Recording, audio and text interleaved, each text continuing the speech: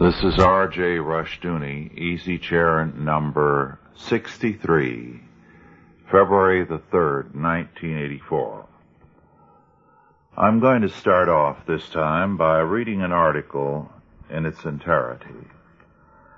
I've never done this before, but this article, a grim and unpleasant matter, is nonetheless very important for us to consider because it tells us something as to what is happening in this country and the depth of moral insensitivity in our time. This is from All About Issues, put out by the American Life Lobby, and I'll tell you later, if you're interested, how you can get this article. It is by Dr. Olga Fairfax, 101 Uses for a Dead or Alive Baby. Now to read the article. When I saw the first ad on TV advertising collagen-enriched cosmetics, I was speechless. We'll be apologizing to Hitler, I thought. At least he didn't kill for money. Collagen is the gelatinous substance found in the connective tissue, bone, and cartilage.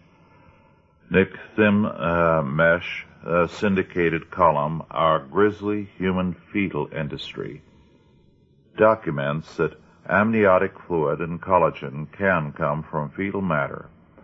Since the Food and Drug Administration does not require pre-testing or the identification of cosmetic ingredients. A glance through a local drugstore revealed that the leading 12 shampoos and 5 hand creams all contained collagen. Check your beauty products, and you may be shocked. Unless your beauty product specifies animal collagen or bovine collagen, the product probably contains human collagen. The drug company should be challenged at once. Even collagen taken from human placenta raises questions about respect of life and ownership of the placenta. A letter from Mary Kay Cosmetics emphasizes that their collagen all comes from animals. A similar letter from Hask has also been received. Since there are 1.5 million abortions every year, there is an abundant source of fetuses for commercial use. There is a triple profit to be had. The first is from the abortion, estimated at $500 million a year by Fortune magazine. The second profit comes from the sale of aborted babies' bodies. The third profit is from unsuspecting customers buying cosmetics. Babies' bodies are sold by the bag, $25 a batch or up to $5,500 a pound. The sale of late-term elective abortions at D.C. General Hospital brought $68,000 between 1966 and 1976. The money was used to buy a TV set and cookies and soft drinks for visiting professors. Personally, I hope that they choked on the Kool-Aid. Call your local abortuary and hospital and ask them some pointed questions about the disposal and possible sale of fetuses. Would an abortionist who kills a baby think twice about selling its body? One prenatal killer said, a baby is becoming property. We kill, keep, or sell the property. In the Pittsburgh Women's Health Service, there's a sign in the lab areas asking doctors not to carry dead fetuses without wrapping them since it disturbs the patients. What have abortuaries done with fetuses in the past before they realized that they could make another profit out of them? Well, Richmond's shame marked a new low in disposal of waste. An abortion center there filled a long bin on the rear of its property with the remains of its day's nefarious doings. Its trash compactor neatly mashed 100 babies' bodies, which were then tied up in plastic bodies and thrown on top of the bin. The hungry dogs came along and dragged the bags away. There were frequent fights, and the contents of the bags would be strewn up and down the streets until the dogs separated the gauze, sponges, and pads and devoured the placenta, bones, and flesh of the babies, said a mother. She went to the police, health department, and city hall and felt that she got nowhere. But the bags of warm human babies' mutilated parts disappeared from the streets, even though the clinic increased its abortions from 25 to 150 a week. They've since moved to larger quarters. The Jacksonville, Florida Women's Center for Reproductive Health, which is run and owned by the Clergy Consultation Service, advertises celebrating a decade of service. What they don't advertise is that they leave aborted babies out for the trash pickup. Reverend Marvin Lutz, the director, explained that the practice of leaving the remains out was perfectly legal and approved by the Good Housekeeping Judases, the National Abortion Federation, and the Florida Abortion Council. Dr. Geronimo Dominguez of New York wrote that on any Monday you can see about 30 garbage bags with fetal material in them along the sidewalks of several abortion clinics in New York. In Odessa, Texas, City Ordinance 69-91 forbids placing a dead animal in a dumpster. But that didn't stop one abortionist from depositing large brown plastic bags full of sock-like gauze bags into the city dumpster prior to closing every night. A Baptist minister opened the bags and to his horror found little perfectly formed hands and feet of a 13-week-old baby and the complete body and pieces of a 17-week-old baby. Everything except one foot was there. The rib cage, sexual organs, head, fingernails, and toenails. He nearly died of shock. I nearly did too, reading about it. Babies used to be burned on the altar to Baal. Now they're burned in furnaces at the sites of their deaths. In Cincinnati, a prenatal killer allowed dense smoke to emanate from his chimney. When firemen were called, they were told they're burning babies, as if that was routine. One wonders how life-saving firemen could continue their dedication amid such contradiction. One pro-lifer overheard her children, ages 5 and 7, discussing the infamous picture of the babies in the trash can the first time they saw it. It's dolls. It has to be dolls, said the kindergarten child. No, said his preschool sister, it's babies. The older child couldn't believe it. It has to be dolls. He insisted. Why would anyone throw away babies?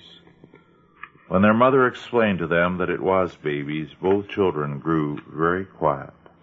Silently they studied the picture, and then recalled the times they had gone on trips to the city dump with the family. Will the rats eat the babies when they take them to the dump? The boy asked. A wounded American eagle was found in Maryland recently and rushed to emergency treatment, but it was too late. He died. A $5,000 reward was offered for the arrest of its killer. Similarly, the Isaac Walton League's Ethics Fund has spent nearly $60,000 in the last year and a half to enhance outdoor ethics. It is illegal to ship pregnant lobsters, regardless of which trimester to market. There's a $1,000 fine and a year's jail term as a penalty. The Massachusetts Supreme Court has ruled that goldfish cannot be awarded as prizes in games of chance.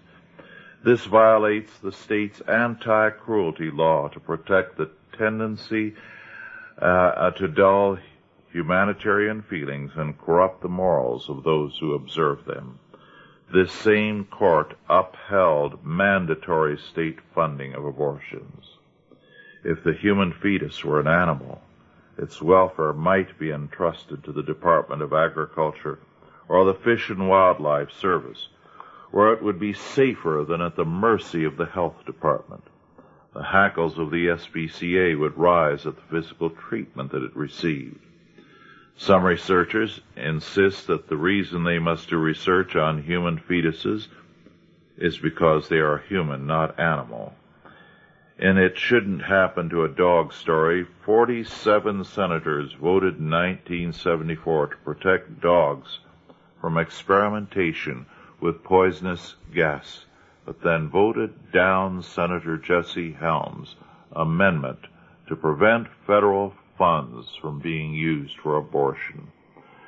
One liberal pro-abortion senator gave an emotion-laden speech to protect dogs. Man's best friend came out better than man himself. Who is pressing for the right to experiment? No one less than the National Institutes of Health. A stacked national commission gave them the right, and this experiment is funded by you, the taxpayer. This is another sequel to the erosion of the value of human life. Abortion, fetal experimentation, infanticide, and euthanasia are four walls of the same coffin. Even Planned Parenthood's anti-life lawyer, Harriet Pilpel, was shocked. What mother would consent to an experiment on her fetus, she asked. Some of the more shocking facts that will give you heart palpitations include the young couple who wanted to conceive a child to be aborted so that the father-to-be could use the baby's kidneys for a transplant that he needed himself. In California, babies aborted at 6 months were submerged in jars of liquid with high oxygen content to see if they could breathe through their skins. They couldn't. The hysterectomy aborted fetus in the 7th, 8th, and 9th months is removed intact. Translation, the baby is alive. The trade in fetal tissue is about $1 million annually. The high prices may encourage unnecessary abortions on welfare patients as the surest way of getting saleable tissue. Dr. Robert Schwartz, chief of pediatrics at the Cleveland Metropolitan Hospital, said that after a baby is delivered, while it is still linked to its mother by the umbilical cord, I take a blood sample, sever the cord, and then as quickly as possible remove the organs and tissues. McGee Women's Hospital in Pittsburgh packed aborted babies in ice for shipment to experimental labs. Newsday reported that an Ohio medical research company tested the brains and hearts of 100 fetuses as part of a $300,000 pesticide contract.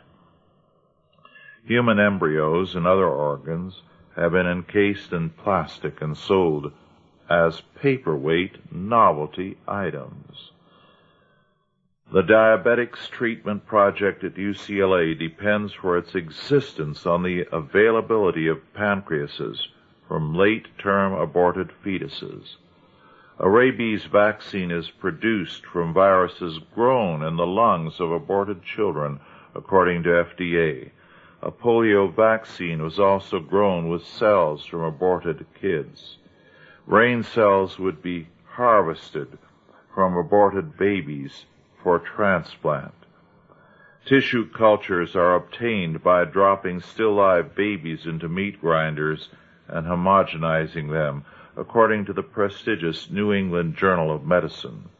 The Village Voice reported estimates 7 years ago that 20,000 to 100,000 fetuses are sold to drug companies each year in the U.S.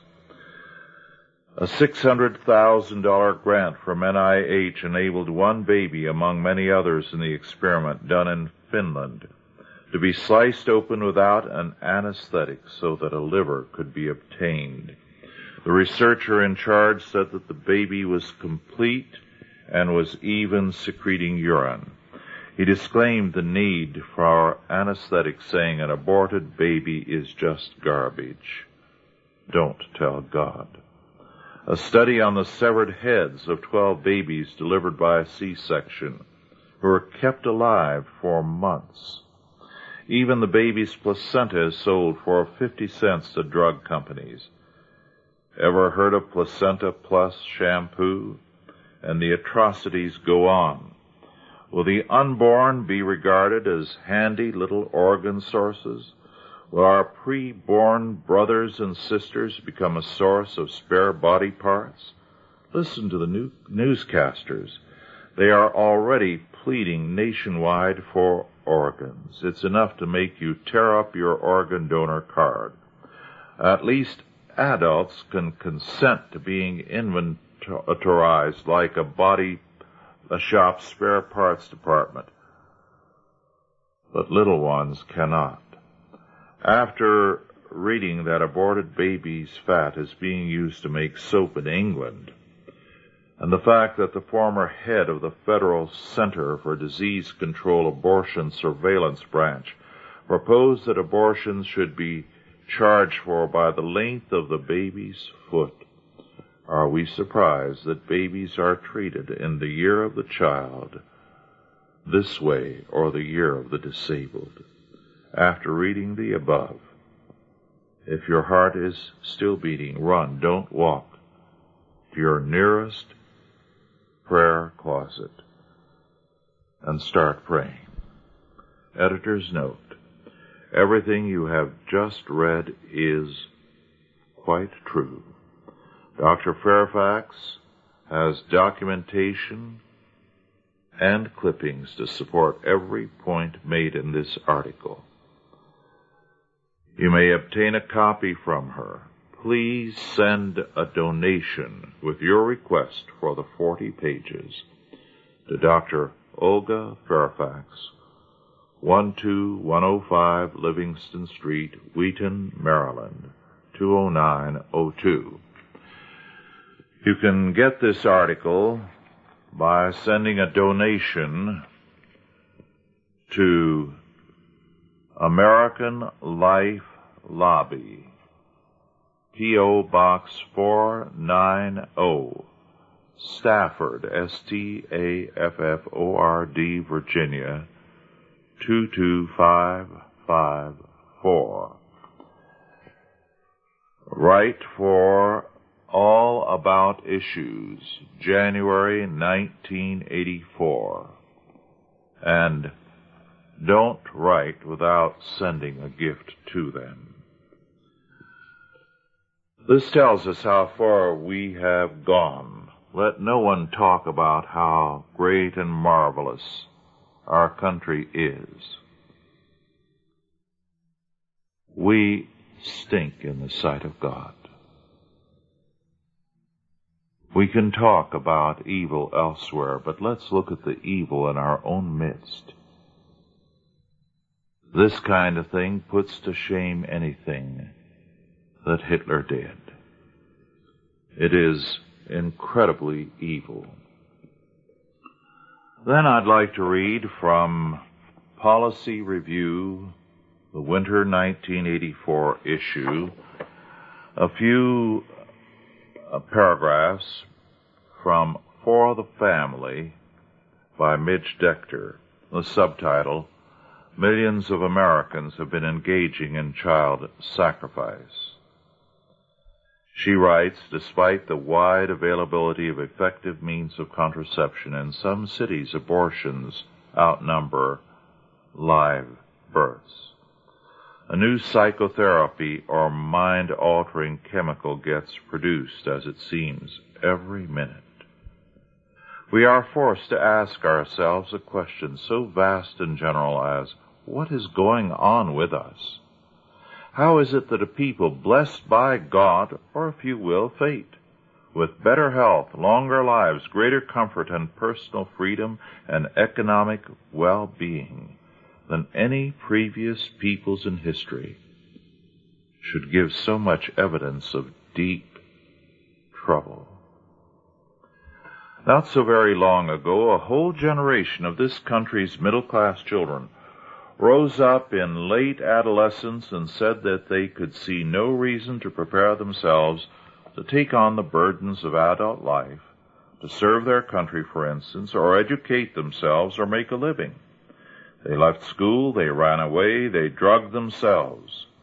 In milder cases, they just kind of hung around, growing pale, unkempt, unhealthy, and truculent. And untold numbers of them committed suicide. Again, I do not speak metaphorically. In 10 years, the suicide rate of those from 18 to 25 increased by 25%.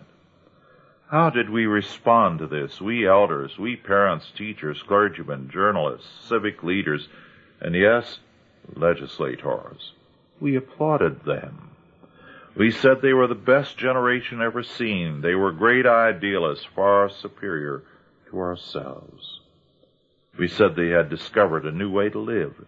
In short, we abandoned them.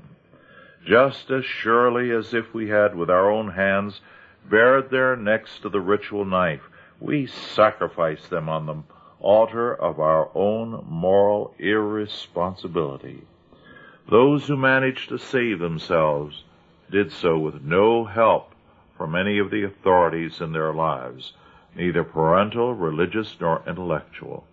For none of those authorities would tell them what they needed to know, that life is real and weighty and consequential, that life is good, and only good when it is real and weighty and consequential, that it requires discipline and courage and the assumption of responsibility for oneself and others, and that it repays and only repays discipline and courage, and the assumption of responsibility for oneself and for others. Then she goes on to say that the truth is that we have lost the collective ability to make the simplest moral assertions. Well, that's an excellent article.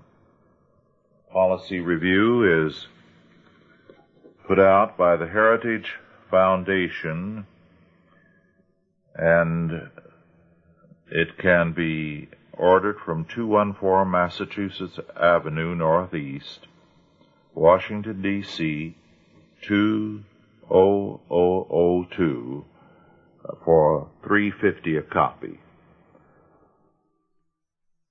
The reason we cannot make the simplest moral assertion as a people is that most of the people are operating without faith. And without faith, you don't have the premise to make a judgment. One of the books I read recently, which is now out of print, is Lev Kopelev, To Be Preserved Forever, which was published in 1977, translated from the Russian. And Lev Kopelev is still in the Soviet Union. He is still a devout Marxist. And yet he suffered in the Gulag. In fact, he appears in Solzhenitsyn's stories as one of the leading characters. He got into trouble during the war when, as a top-ranking officer, he took seriously the order against looting and rape. And that was simply window dressing. The order was not to be taken seriously. The men were turned loose for unrestricted looting and rape. Moreover, as Kopelev says, lest anyone think that this is a part of the Russian character, he says that in 1914, the Germans put out a book, Russian Troops in East Prussia. And it was to present the horrors of the Russian invasion in the early years of the war. What does the book come up with against the Russians? 2 cases of rape, several cases of robbery, beatings, 1 or 2 cases of murder. Moreover, in each of these cases, Russian officers stepped in, tried to stop it, and handed out punishment. Moreover, the Germans in this book, giving the horrors of the Russian invasion, listed all the chickens killed and all the fruit trees smashed and all the faces slapped. So the book really dealt with very little. Since then, atrocities have become routine. Well, if men will not live with God, they are going to live in hell. And they will turn whatever they have and wherever they are into hell. Now to another book, which is in print. It is a book published in 1983 by Random House. Andrew Cockburn, Cockburn, The Threat Inside the Soviet Military Machine. Published for $16.95 by Random House. And well worth reading. Now Cockburn has to be taken with more than a grain of salt. He is an Englishman who, or rather British. He lives in New York. He is very definitely to the left. And we need to recognize that as we evaluate what he says. But his book is well documented, and I do believe it is important to consider. His point is that the Soviet military machine is vastly overrated. It's a consummate bureaucracy. As a bureaucracy, it is dedicated to perpetuating the incompetent. The commander of a division must inescapably bear the blame for everything that happens in his division from those above him.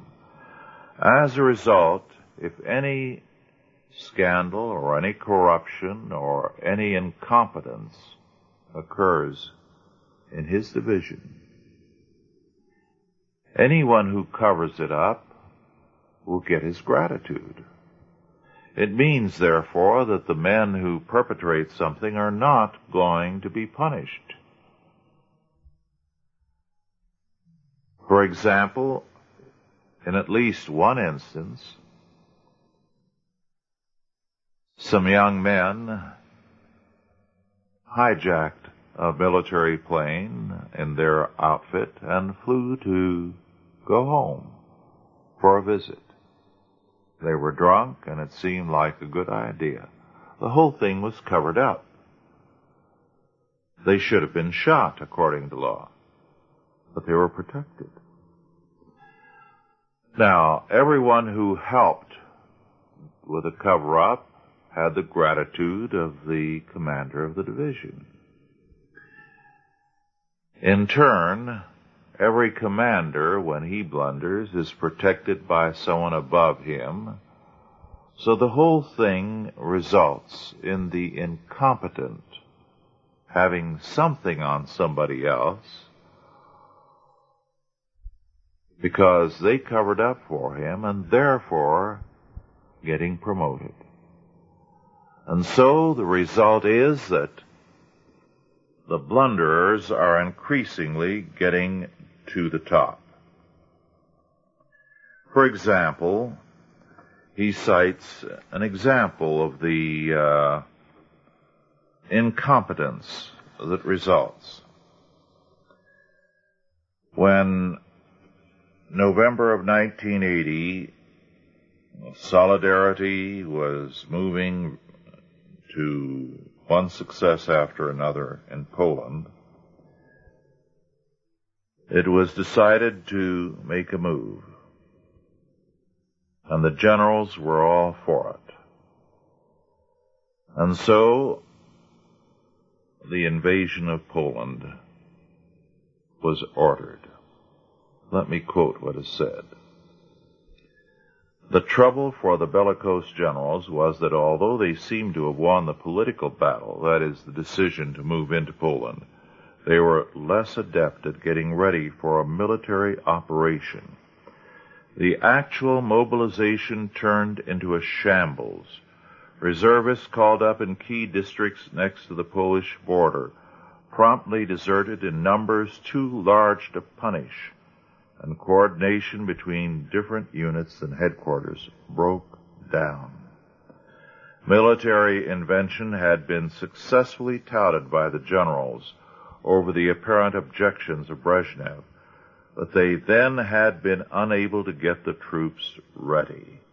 It did not take long for the wily president of the Soviet Union to make them suffer the consequences. Now, Cockburn twice goes into this matter, and the evidence he produces of the farce that the attempted Polish invasion was is very telling. The idea that the Soviets can quickly mobilize a force is ridiculous. In fact, almost only one country has been effective in quick mobilization, Israel. Moreover,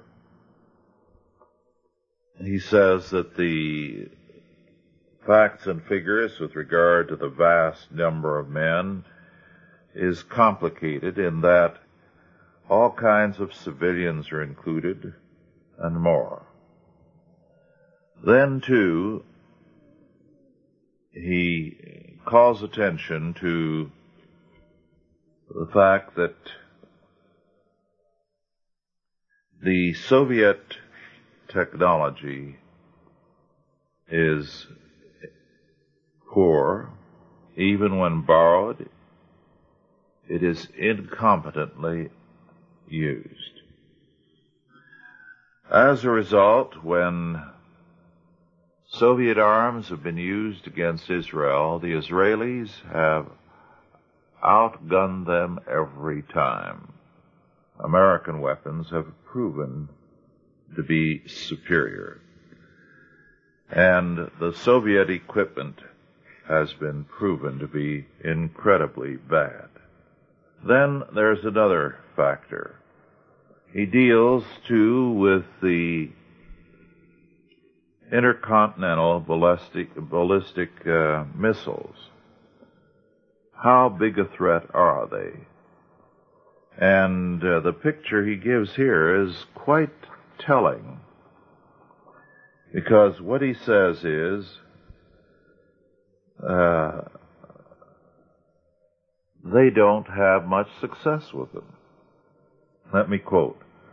Paradoxically, the sum of all the uncertainties, unpredictable weather patterns, the inconsistency of guidance systems, even when traveling over familiar routes, the dubious reliability of missile systems, leads us to one certainty: a precisely orchestrated Soviet counterforce strike against American missiles as they are now deployed is absolutely impossible. No less a figure than Dr. James R. Schlesinger, a former CIA director, Secretary of Defense, and senior strategic analyst at the RAND Corporation, tried to make this very clear in testimony presented to the Senate Foreign Relations Committee in April 1982. Quote, "The precision that one encounters in paper studies of nuclear exchanges reflects the precision of the assumptions rather than any experience based on approximation to real-life test data. Specialists, in their enthusiasm, tend to forget how conjectural the whole process remains.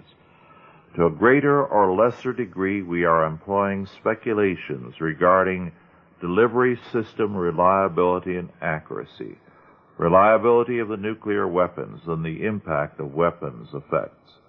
This introduces vastly greater than normal uncertainties into such paper analyses.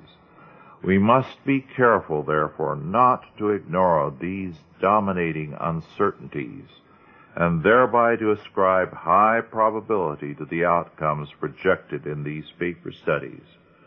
To do so would be to fall into the error that Alfred North Whitehead once described as the fallacy of misplaced concreteness. Well, there's much more here. But in the various tests, what has happened is that the tests have proven that the Soviet military is weak and almost farcical, and hardly to be qualified as the threat some would see it as. For example, he says further, according to U.S. intelligence analysts who have had access to the secret reports on Soviet ICBM test shots from operational silos, the failure rate is extremely high. According to one senior weapons engineer who has seen highly classified intelligence data on the tests, it would be inconceivable for the Soviets to risk a first strike in view of their reliability problem. Their accuracy stinks, and reliability is so bad you can't believe it, he told a reporter in 1983. Although the Defense Department typically assumes that Soviet missiles are 80 to 85% reliable, it would be closer to the mark to call them their unreliability. Far from being ominous, the fact that the Soviets do carry out semi-realistic tests of their nuclear war fighting equipment is very comforting. It means that General Tolubko and his staff have some idea of just how unreliable their missiles actually are. The Americans, in contrast, prefer to remain in happy ignorance. Then he goes on to say that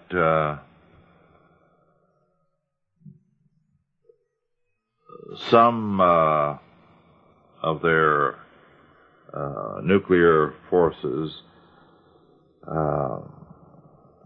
as far as their operational ability is concerned, it may be as low as 25%.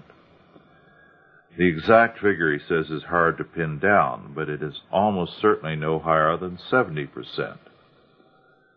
The remaining 30% are stood down for overhaul at any one time, unavailable for action. There's a great deal, very important material in this book. We have to recognize Cockburn's bias, but nonetheless, I think we have consistently overrated the enemy and underrated ourselves. Moreover, I do believe the Soviets are a major threat on the international scene because of our foreign service, our State Department, and its incompetence. Our bungling has created the threat everywhere, so that by default we have allowed them to take over. Then I do believe that the greatest threat is from within our own country, from the creeping and growing, now sometimes galloping, socialism of our people. There was an interesting article on the 23rd of December, 1983, in the Wall Street Journal. It was by Igor Berman. Soviet bluster stems from economic decay. Just a small portion of that. I quote, as V. Kontorovich of the Foundation for Soviet Studies has demonstrated, All Western forecasts of the Soviet economy for the 1970s were higher than naive extrapolations, hence even higher than the actual performance. Still, the same kind of predictions are given to us now. Most of the experts do not like the very word collapse. And let us not waste words about words. I am simply saying that the economy is stagnating, that in a short time it will go downhill faster and faster, and that something very drastic must be done. This fall I talked to a leading French Sovietologist who had just returned from Moscow. She also asserted that the economy will scrape by. What did Soviet economists reveal to you in private? I inquired. Oh, my Soviet friends agree with you, she confessed. What do you think that your assessment, why do you think that your assessment is more accurate than ours? I insisted. No answer. I addressed the same question to American experts with the same results. Unquote. Well, anyone who knows something about free market economics should have been able to say the same thing a long time ago. The Soviet economy can only go downhill, and it is going downhill. The insanity of the situation is that we are imitating them. We are moving every year into more and more controls, so that we are going downhill also. It is as though we regarded them as the role model for our country, and it is radically wrong. Now to an entirely different subject, very briefly. I have received a number of letters and phone calls from Nebraska about the situation there, about those parents who were imprisoned because of their involvement in the Faith Christian School in Louisville, Nebraska. I had a letter from one of the men in jail just recently, and he writes, 5 men and myself are in Cass County Jail for not answering answering questions about our involvement in the Faith Christian School in Louisville, Nebraska. Our wives and children are in Liberty, Missouri. They are staying with church families from Calvary Baptist Church, pastored by Jim Keaton. As of today, we've been here 54 days. This was a couple of weeks or so ago. I very much appreciate your letters. We know exactly what your position paper number 44 is talking about. We would appreciate your prayers. I'm sending a gift I was going to send a year ago. Forgive me for not sharing. We are learning how to put all our trust in the Lord and learning patience. Thank you for your time. We love you. In Jesus' name, Larry Nolte. He sent $40. If you're not praying for him, may God forgive you. Well, some time ago I told you about the transsexual, the man who had a sex change operation and became a woman. From Ken, he became Karen. He had been talking about suicide a great deal, and the airline, Eastern Airline, refused to rehire him. But recently a federal judge ordered Eastern Airlines to rehire her. So she is apparently back on the job unless Eastern has decided to appeal and continue to fight it. Then, in the Wall Street Journal for Tuesday, January the 3rd, 1984, there was an interesting little note about sexual harassment on campus. A number of universities have had problems lately with professors insisting on sex with their female students in order to get passing or good grades. A survey published in the Journal of College Student Personnel showed that nearly a third of 226 females who were surveyed reported being harassed sexually. Now, there's nothing new about this. About 21 years ago, when I was doing research at one of the major universities of this country, there was a great scandal on campus because of this sort of thing. In fact, it was the Dean of Women who reported it to the trustees. The trustees only covered up the thing. The student paper ridiculed the Dean of Women, and she and 6 of her 7 staff associates resigned in protest.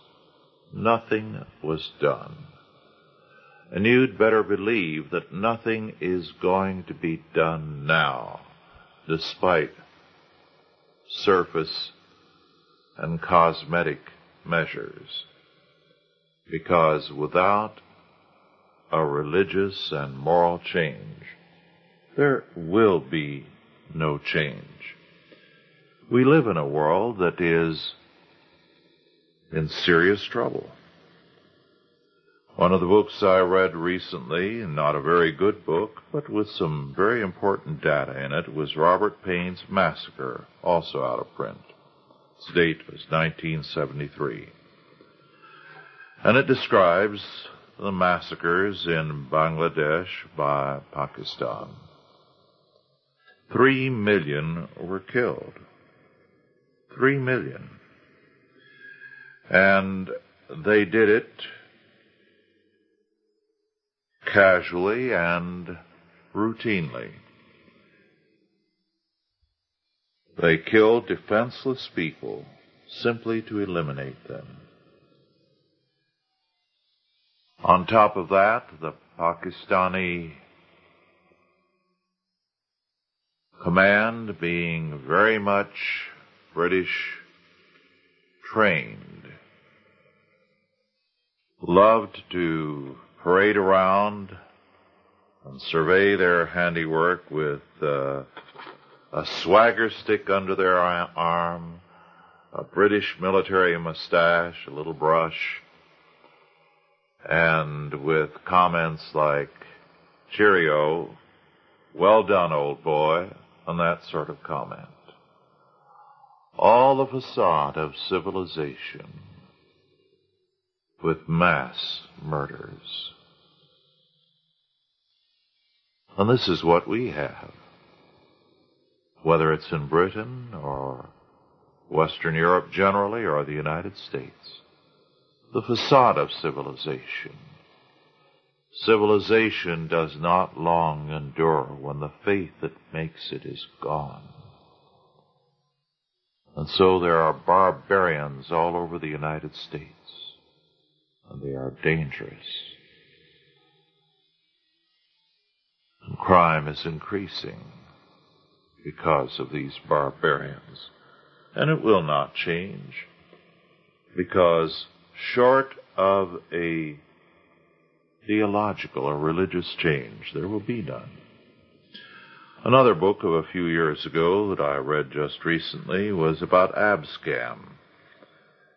The Sting Man Inside Abscam by Robert W. Greene, put out by Dutton in 1981, and I believe out of print.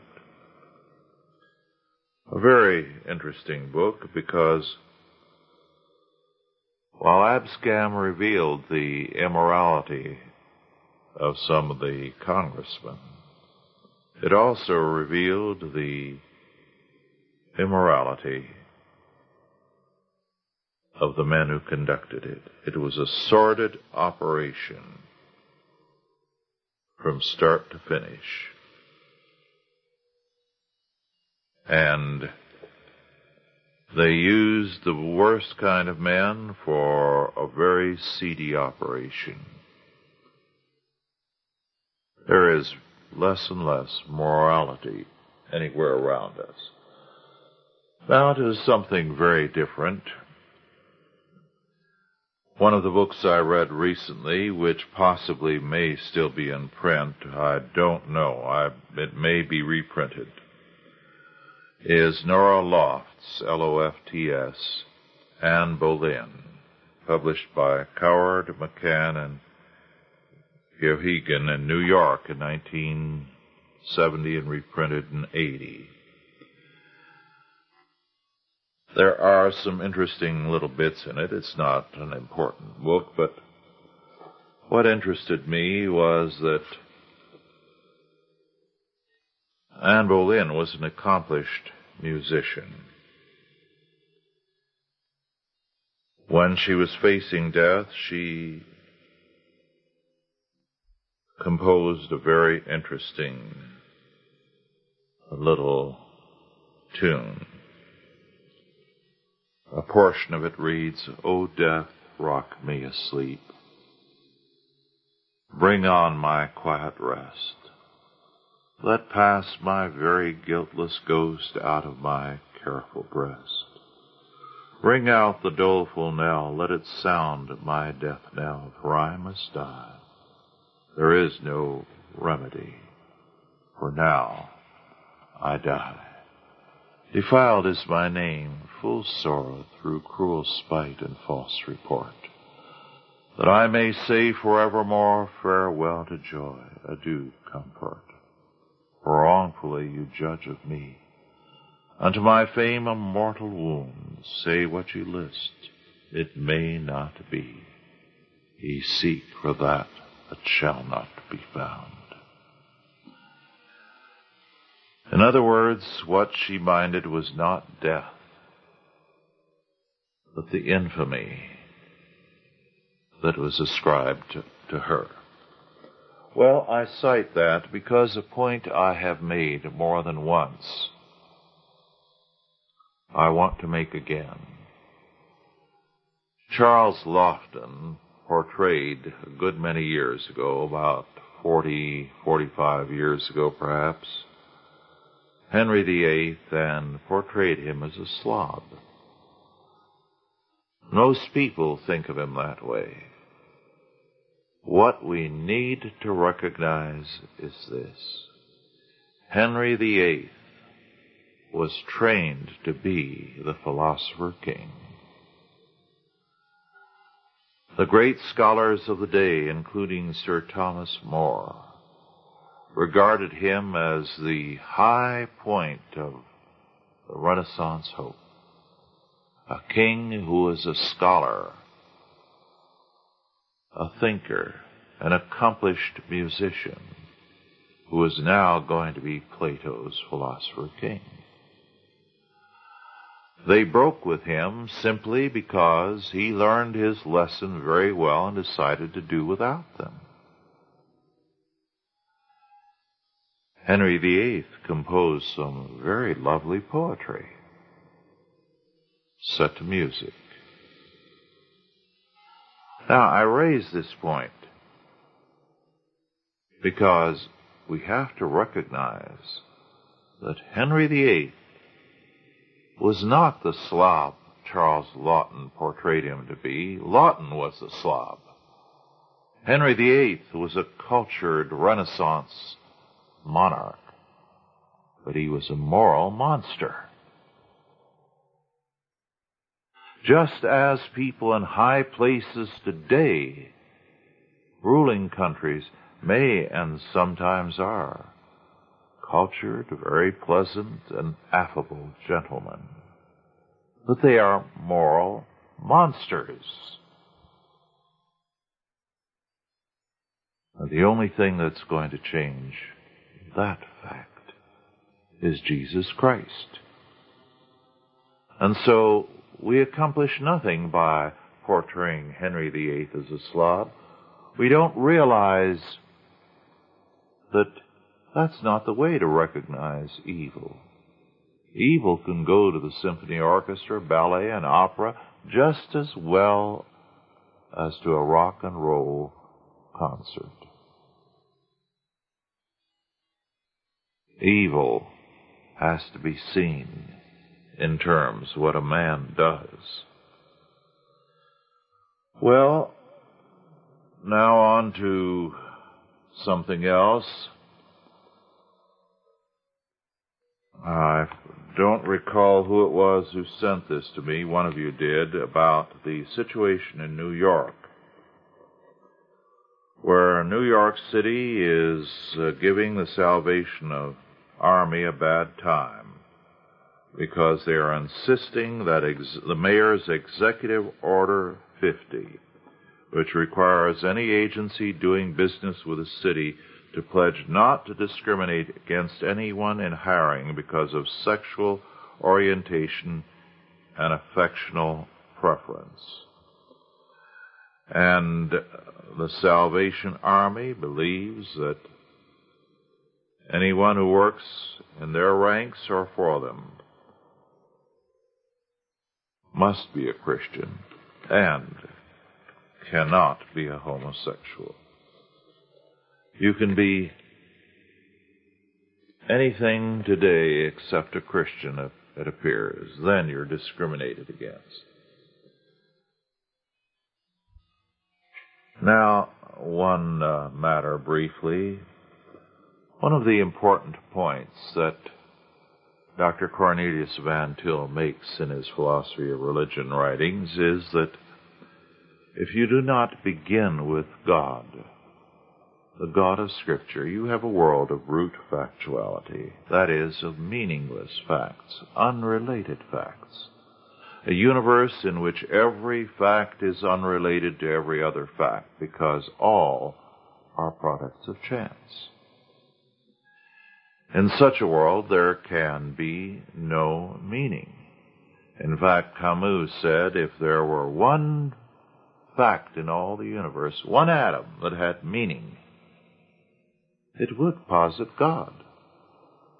It would posit a world of ultimate meaning.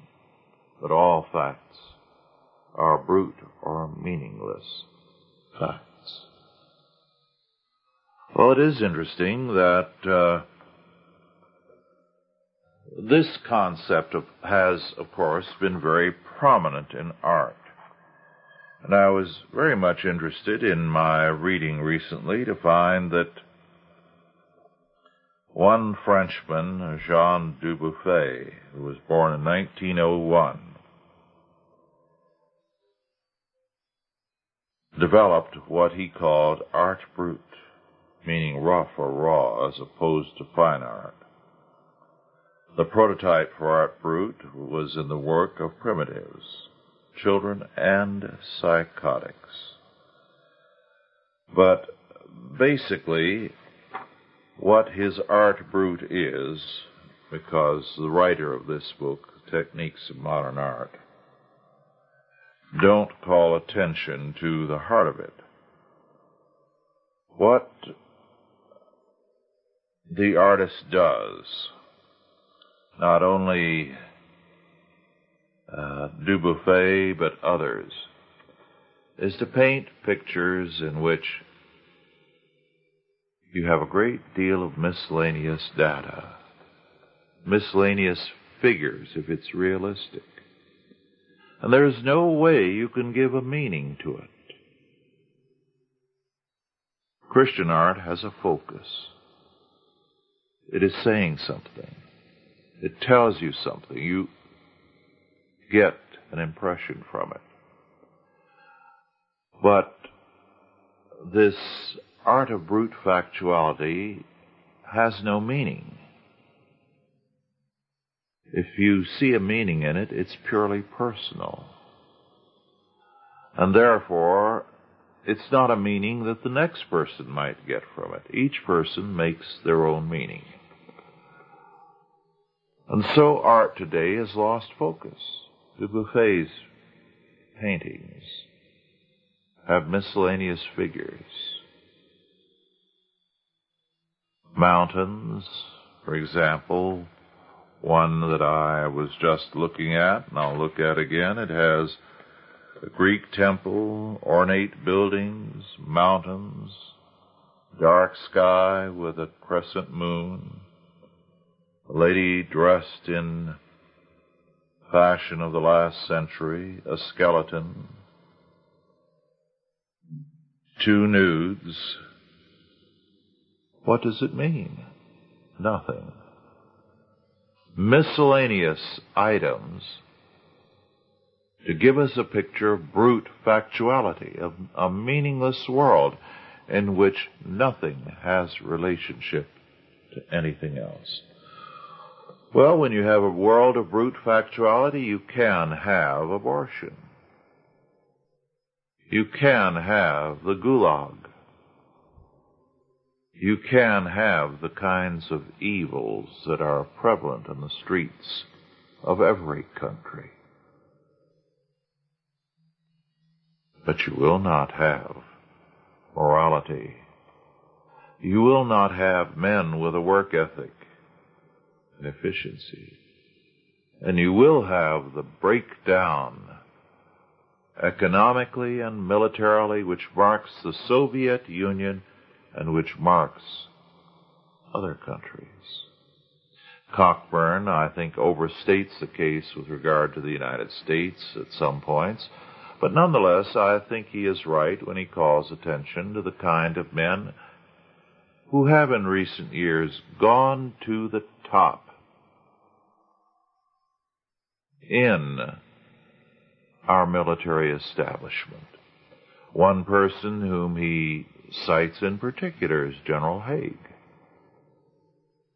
General Haig shot to the top, and he became our Secretary of State and became one of the most prominent of Americans with a minimum of ability and competence.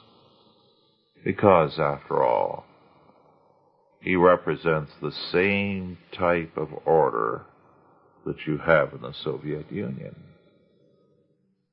A kind of person who succeeds in a bureaucracy which stifles ability and talent as it grows in power. We're not going to turn this around without Christian reconstruction, beginning with the regeneration of the individual, his obedience to the every word of God, God's law word, and his readiness to move in terms of God's marching orders. Well, it has been good to be with you again. I'll look forward to our next session together. Thank you, and God bless you.